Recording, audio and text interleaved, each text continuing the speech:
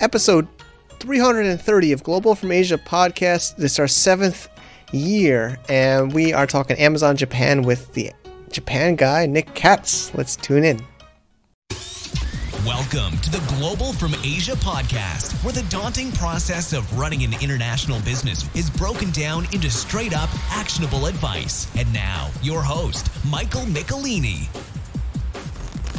Happy birthday to Global from Asia. It was actually last week, but hey, October 2013, we started this show as a Hong Kong business podcast. A lot's changed, of course.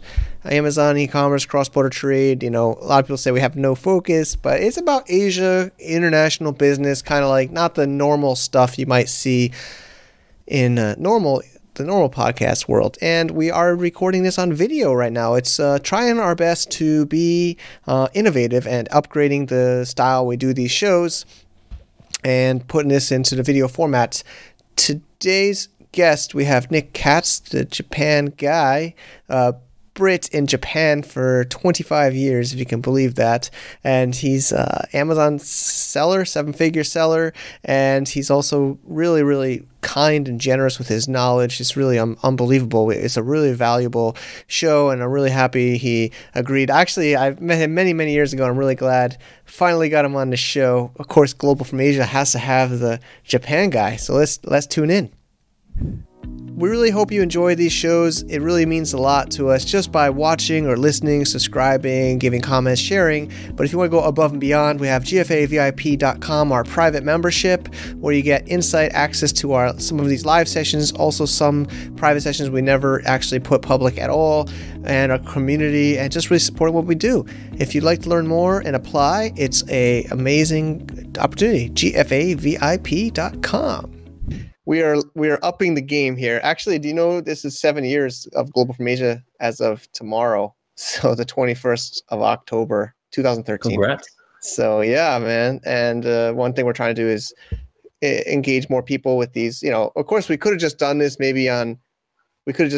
like on a private Zoom or Skype or something, but we're trying now to upgrade our game. So there's live chat in the chat. This is also on Facebook. And yeah, thanks, Zach. Thank you, everybody. So you know, we have an outline, and like Nick said, this could go on for you should make a course. Honestly, we were talking before the show, but I should, but I won't. You won't. I'm too lazy. Everyone tells me I should do a course, but I am too lazy. But it's fine. People can just hit me up for stuff. So. Sure. So let me. So you're the Japan guy, but you're actually not. Catherine was saying in the session, she thought you would be Japanese, but you're British, and you've been in Japan for quite some time, right? Since 1995, so 25 years. So way too long. So if I tell people in Japan how long I've been in Japan, they say you should go home by now. I mean, just get out. So how did you get there? What's the quick story? The really quick story is when I finished university, I wanted to take a gap year before starting work, and I came to Japan for 1 year. It's a job, and the job paid for the flights and things, paid for accommodation. So I came out for 1 year, and it's been 25 years. So that's nice. The short story. Similar. It's not 25 for me, but similar. I, trade shows in China, and then felt like I should stay a little bit longer. Yeah. 6 months, a year, and now still here. I think after actually someone told me in my first year that if you stay for 3 years, you'll probably stay for a very long time or for good.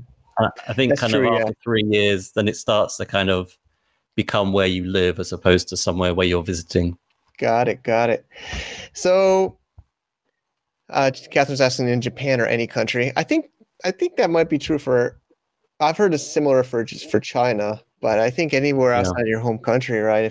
Or anywhere in life, even another city, another part of, town. If you're happy there, and if you willingly stay there for 3 years, there's like a time test. So yeah, if you're there for 3 years, I mean, there must be, Yeah, I mean, you obviously like it, or there's something going on for you. But yeah, I mean, it's obviously not the same for everyone. But I know a lot of people who have said the same thing after we've talked about this. But Yeah.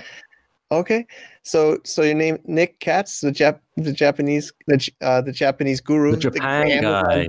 the Japan guy, and we actually did meet quickly in Hong Kong with Chris Davey, a little get together, which was awesome. And I remember, you were always in a lot of WeChat groups sharing your knowledge and experience. You're always so accessible, and I'm really happy to finally get you on the show, Global from Asia.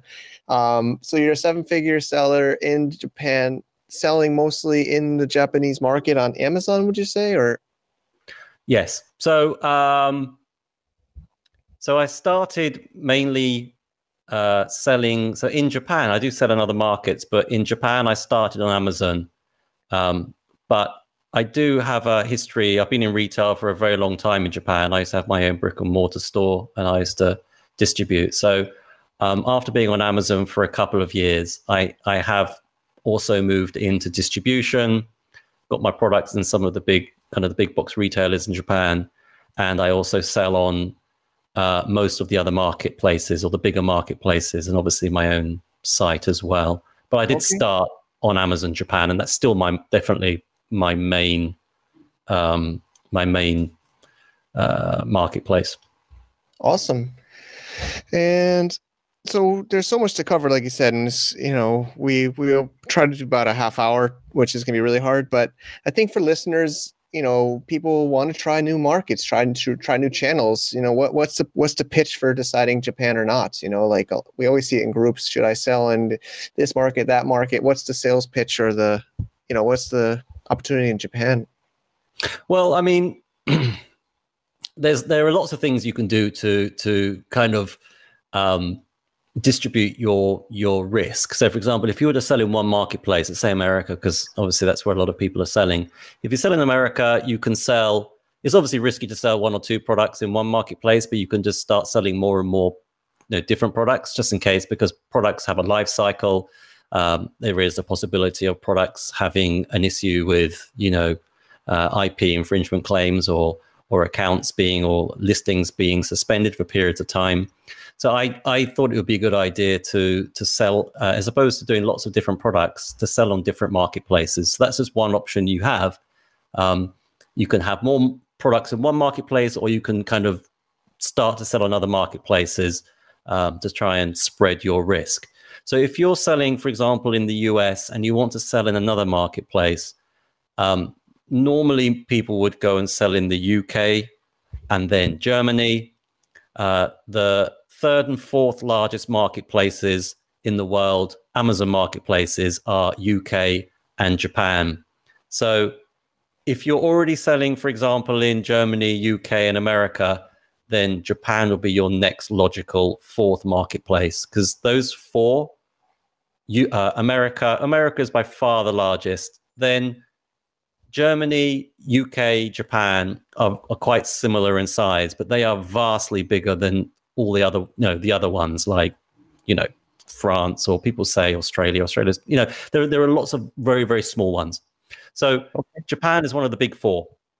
So on the Amazon reports, their annual reports, they show the sales every year for America, Japan, Germany, and the UK. And all the other countries go down as rest of world. They don't even break those out.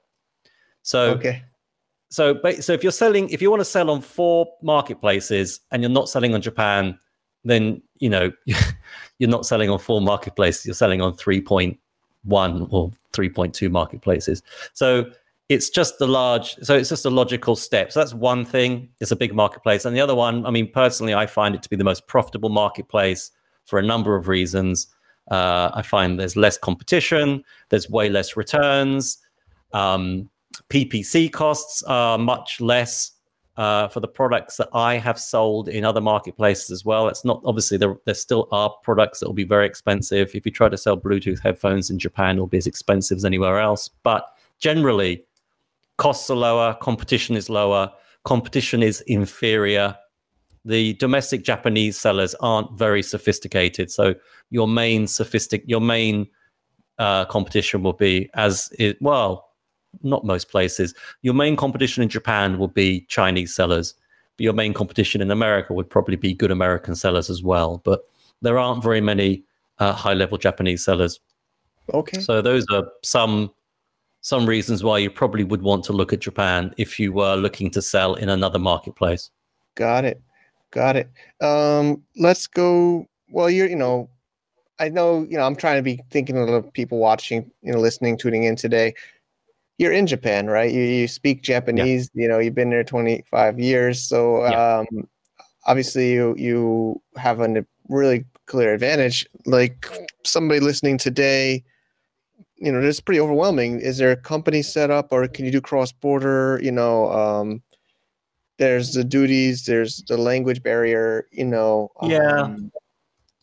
There are barriers like that, but that Amazon is the same everywhere. I mean, Amazon Japan does have a few less features than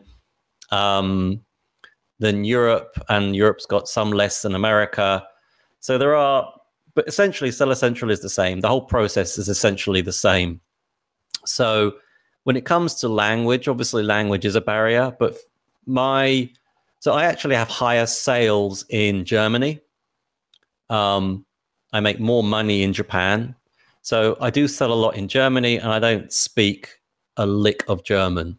So the whole language barrier thing, I just do not, I don't believe that's a barrier at all. I actually do the PPC for Germany, and I do it, I think, pretty well. I've been there, selling there for 3 years now, and I've got very low ACOS. And that's not without, and I don't know the language at all, because just look at the data. And it's kind of better to not know the language. I do have a part-time German VA who helps with responding to customers. So like Japan's a different language, but it's the language is never a barrier. I don't think that's a good reason. And I find Germany a lot better than the UK. I find that the UK has got a lot of competition just because I think it's mainly American sellers want to sell there because it's English. But the German marketplace is way bigger and way better. Well, there's definitely a lot more chance there to make, well, the profits definitely higher than the UK because of the language barrier. So Japan is definitely a big step from that as well. As in, if you've got a product that's a good fit for Japan, you're probably going to make a lot more money for a lot longer because everyone thinks that it's a barrier, and it's not. Got it. All right. Which is good. Catherine's asking, I'm not sure, Catherine Chen, she's saying, will the product need to be different to sell in the US, UK, or Japan? I don't think so, as long as it's able to be imported and sold there or... Yeah, so that's kind of a difficult thing. I mean, I kind of have found that there are very few global products. So things like Bluetooth headphones they'll be, the number one or certainly the top 10 selling products in probably every single marketplace. They're very ubiquitous. Everybody needs them. But usually for most products, there will be a cultural reason why a product will be more popular in one country than another. So even between America and Japan, there's lots of cultural reasons why there's lots of products that wouldn't sell as well. Americans tend to have bigger houses, for example, bigger gardens. I mean, the weather is not as good in the UK. There's lots of things that would mean it's very difficult to sell exactly the same product everywhere. And that definitely goes for Japan. So there are some products that would sell very well in all marketplaces, but normally for Japan, you'd probably either want to have a different variation of the product you're selling, or just you definitely need to look into whether it's a fit for Japan or not. And I find that the biggest problem when people want to sell in the smaller marketplaces like Japan, or the same for any other one outside America, is that because the marketplaces are smaller, if you try and sell a very niche product to get, your 10, 20 a day in America, you're not going to get very many sales a day. So normally you want to have a slightly higher level, you want to kind of go up the category. You don't want to niche down. I say niche up. You want to kind of go back. You don't want to go down to the sub categories because you're not going to get enough sales. So if you've got a product that's doing like 20, 30, 40 a day in America, that's probably going to be doing 1, 2, 3 a day, or maybe not as well. It could do in Japan. So you need to have a product that has a bit more of an appeal because of the size of the market's different. But that's the same for every marketplace outside America, basically. If you start in America, you're kind of screwed because your way of thinking is kind of wrong. If you start in Europe, you'll probably find Japan a lot easier because it's the same size or bigger for a lot of the markets. So it does depend where you start and how you think about these. Makes sense, though. Makes sense. Yeah, we've had some others in the community talk about, they started in the German market. They're trying to go global. The other fear, though, if you start in a local market, your other market competitors might enter your market. So sometimes it's better to be aggressive than defensive, right? So rather than waiting for them to come to you, you go to them. They be offensive rather than defensive, which is another way to think about it. So it's still the same FBA. You use FBA Japan. You send your stuff there. They take care of everything. So everything's the same. Everything is the same. FBM is the same. FBA is the same. The whole system, everything is the same. There's been a problem with in Japan. You've always needed something called an importer of record, which is a company. You're not allowed to send your products directly into a fulfillment center. But recently, there's been a big crackdown with the customs office, and they're not allowing people to use IORs. So it is a bit more difficult to get your products into Japan. It's basically, you don't want to go directly into a fulfillment center. You want to go to a company, to a warehouse, and have them send it on to a fulfillment center. This is a very new problem. I actually did a video yesterday or 2 days ago with another guy in Japan I've got a Facebook group. He's got a Facebook group. We did a video call about this. And there's a video on both of our pages that kind of, I just went through and explained what the current problem is and how to get around it.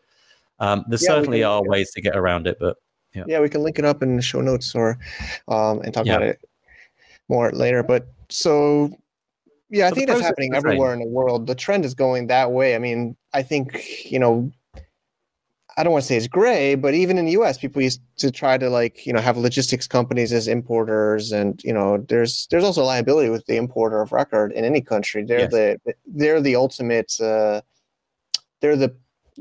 it says, importer record means if there's a product liability problem, if there's a quality problem, a question, anything that goes to, that's who they look up. That's who they call. So the IOR is ultimately responsible for the product. But there's been the reason for the current problem in Japan. It's a lot of it is because of a crackdown. We think it's probably because of the Chinese sellers who aren't paying tax. So they're kind of trying to get their tax. So it's kind of. I'm not going to go through it now because that's a whole huge. I think we all get it. I think it's similar in Europe, similar in the US.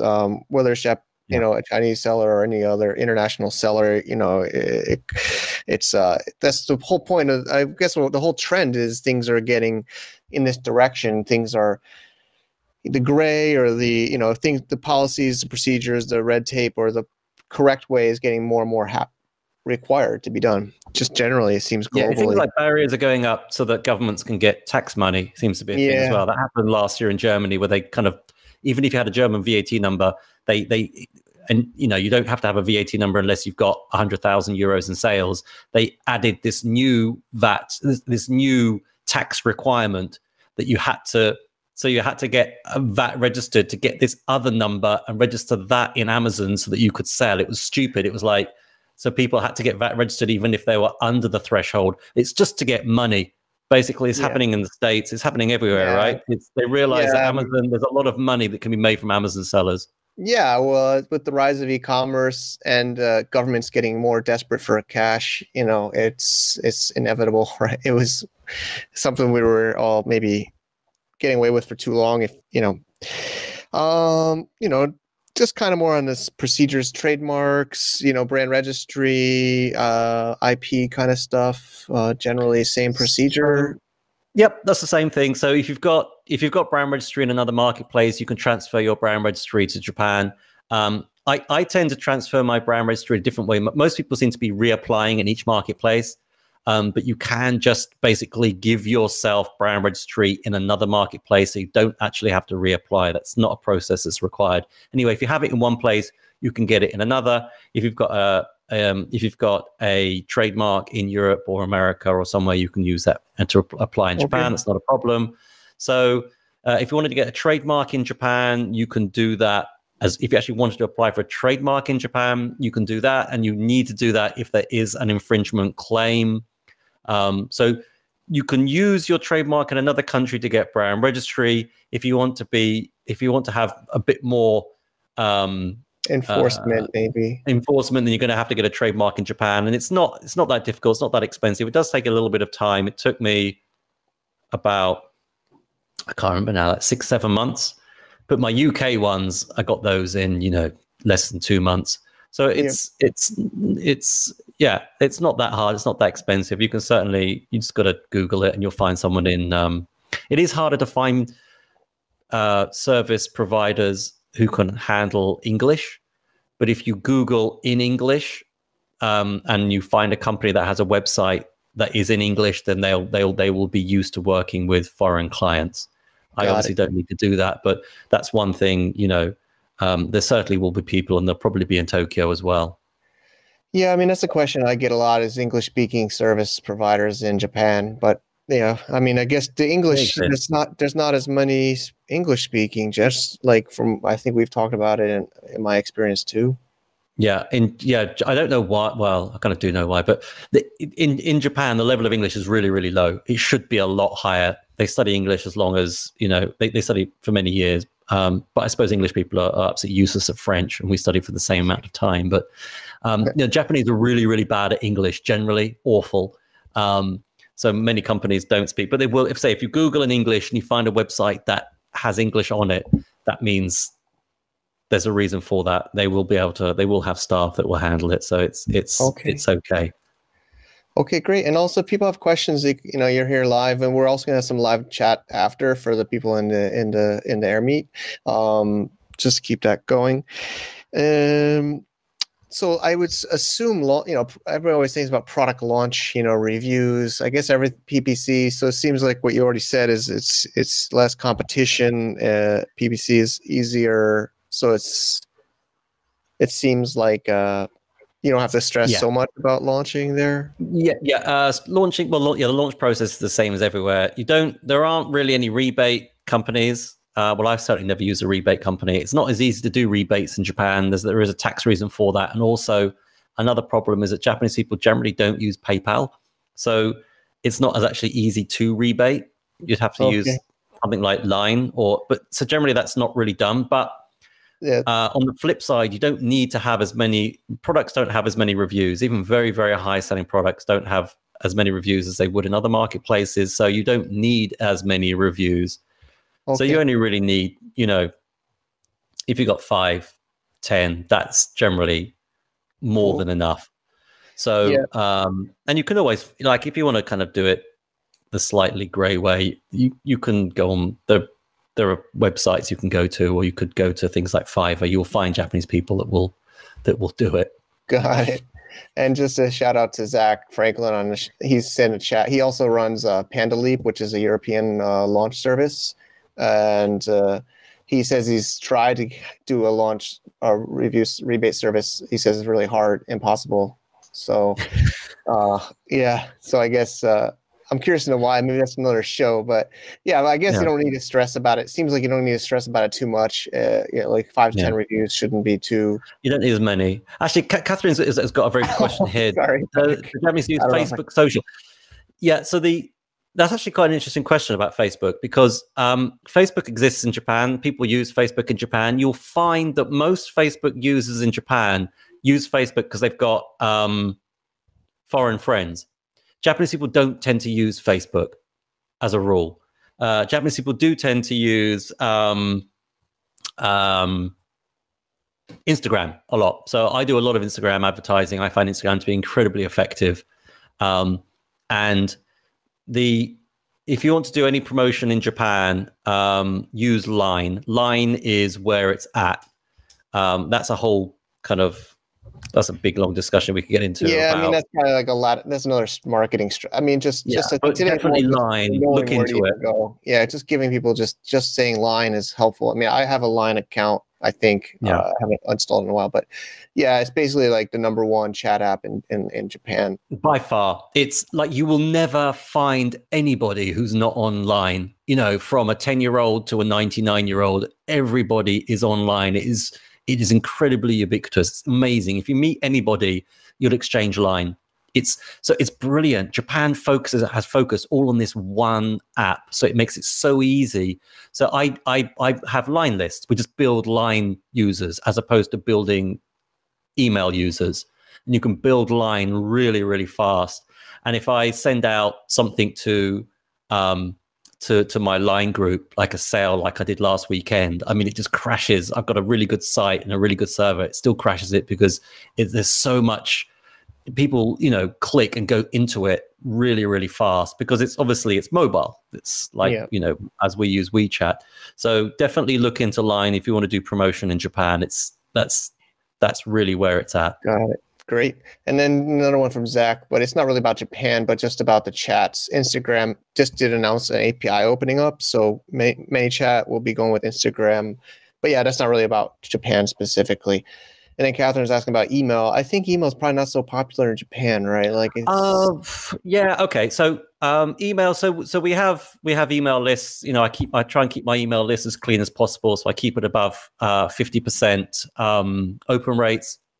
So I do use email a lot. It is useful. There is a specific problem with Japan in that everybody uses smartphones, and most people use a smartphone email. And a lot of the smartphone emails, people use email formats that you're not allowed to use, as in finishing with a dot before the @ mark, which works between phones, but it doesn't actually work if you try and send somebody an email. So that's one problem. Another one is one of the largest services is called Docomo in Japan, and you cannot send an email to somebody who has a Docomo account. They won't receive the email. They have to accept the domain before they can receive an email. So it means a lot of people won't be received. It's a bit of a pain in the ass. So on all the email forms that we've got on our websites, we have to keep on reminding people, if you're using a Docomo email address, put in our domain so that you can receive the emails. It used to be really bad at the beginning. We get a lot of complaints. People would fill out the warranty form. They didn't get the email back because they're using Docomo. So there are a few things you've got to kind of, but no, email is still good though. Email is still useful. We use it a lot. Great. This is really amazing. Thanks again, Nick, for sharing all this. I think about five more minutes or so, and then we'll go into our smaller table. I saw Catherine also mentioning in the chat, but besides Amazon, obviously I'm going to mess up the name, Rakuten.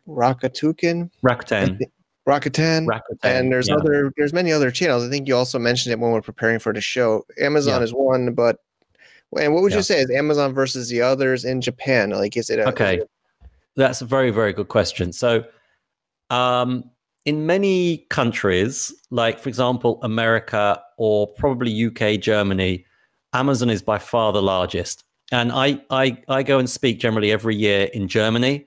And so I'm very, very aware that countries like, for example, France, or in fact, lots of European countries, there are other marketplaces or other online stores that are as big, if not bigger than Amazon. Everyone thinks Amazon's the biggest everywhere. It is not. And in Japan, Amazon's main rival is Rakuten, or Rakuten's main rival is Amazon. They have about 30%. They've got about 15% each. And although Amazon's getting bigger and bigger every year, and Rakuten's getting a little bit smaller, the products that sell on Rakuten are completely different there are Amazon products and there are Rakuten products. And some products are a better fit. If you want to, for example, clothing, Amazon sucks. Food, Amazon sucks. Rakuten clothing and food and supplements is absolutely amazing. And also higher priced products. And certainly products north of about $70, $80, you want to start looking at Rakuten. And the reason why Rakuten, although the site itself is horrible, it's the worst shopping experience ever, and I avoid it as much as I can. Japanese love Rakuten because everyone's got a Rakuten credit card. Everybody goes when they go and fill up with petrol, with gas at the gas station. They use their Rakuten card. They get points. Rakuten points are everywhere. They're in people pay. There's so like Rakuten is everywhere in Japan, and it's those points, and that's the reason why people use the site. Great. So you definitely need to look at both of them. So I'm on Rakuten and on Amazon. They definitely have their advantages. The PPC platform is just horrible on Rakuten. They only started a proper PPC last year, and it's the worst. It's the worst advertising platform I've ever had to try and use. It's ridiculous. It's so awful, but it's definitely going to get better. That's for sure. Got it. Interesting. So yeah, I mean, we're in 2020, and COVID has really accelerated e-commerce. I'm assuming things happened in Japan. Yep. It's a question from Catherine too, but I guess just in general, like, what I don't know, you might not have the stats or the numbers, but what do you think is a percentage breakdown of online sales, offline, e-commerce versus retail? I can't. Yeah, I don't know what those are, but I can tell you that retail is very, very strong in Japan. It always has been, and it always will be. There never was a lockdown in Japan. A lot of stores in Tokyo did close down for a few months. I moved a lot into retail at the end of last year, and that was obviously affected. But retail is still very, very large in Japan. There are a lot of chains that people just go to. People go there as a day out, kind of like. I mean, I've talked about this in other things. Places like Costco, for example, that's a day out. Going to IKEA is a day out. Americans will just think it's the funniest thing. Like you just go to Costco to do your shopping. In Japan, going to Costco is an event. Okay. Wow. So there's a lot of people. The shopping malls still do very well here. The Aeon shopping malls that you get in China, right? That's obviously a Japanese company. So retail is still great. It's brilliant for a lot of products. There certainly has been more of a move to offline. How far, I don't know, but I would expect retail, store retail to come back strong. And people are out shopping a lot in Japan. As I say, there isn't a lockdown. There's the infection rates of COVID are very, very low.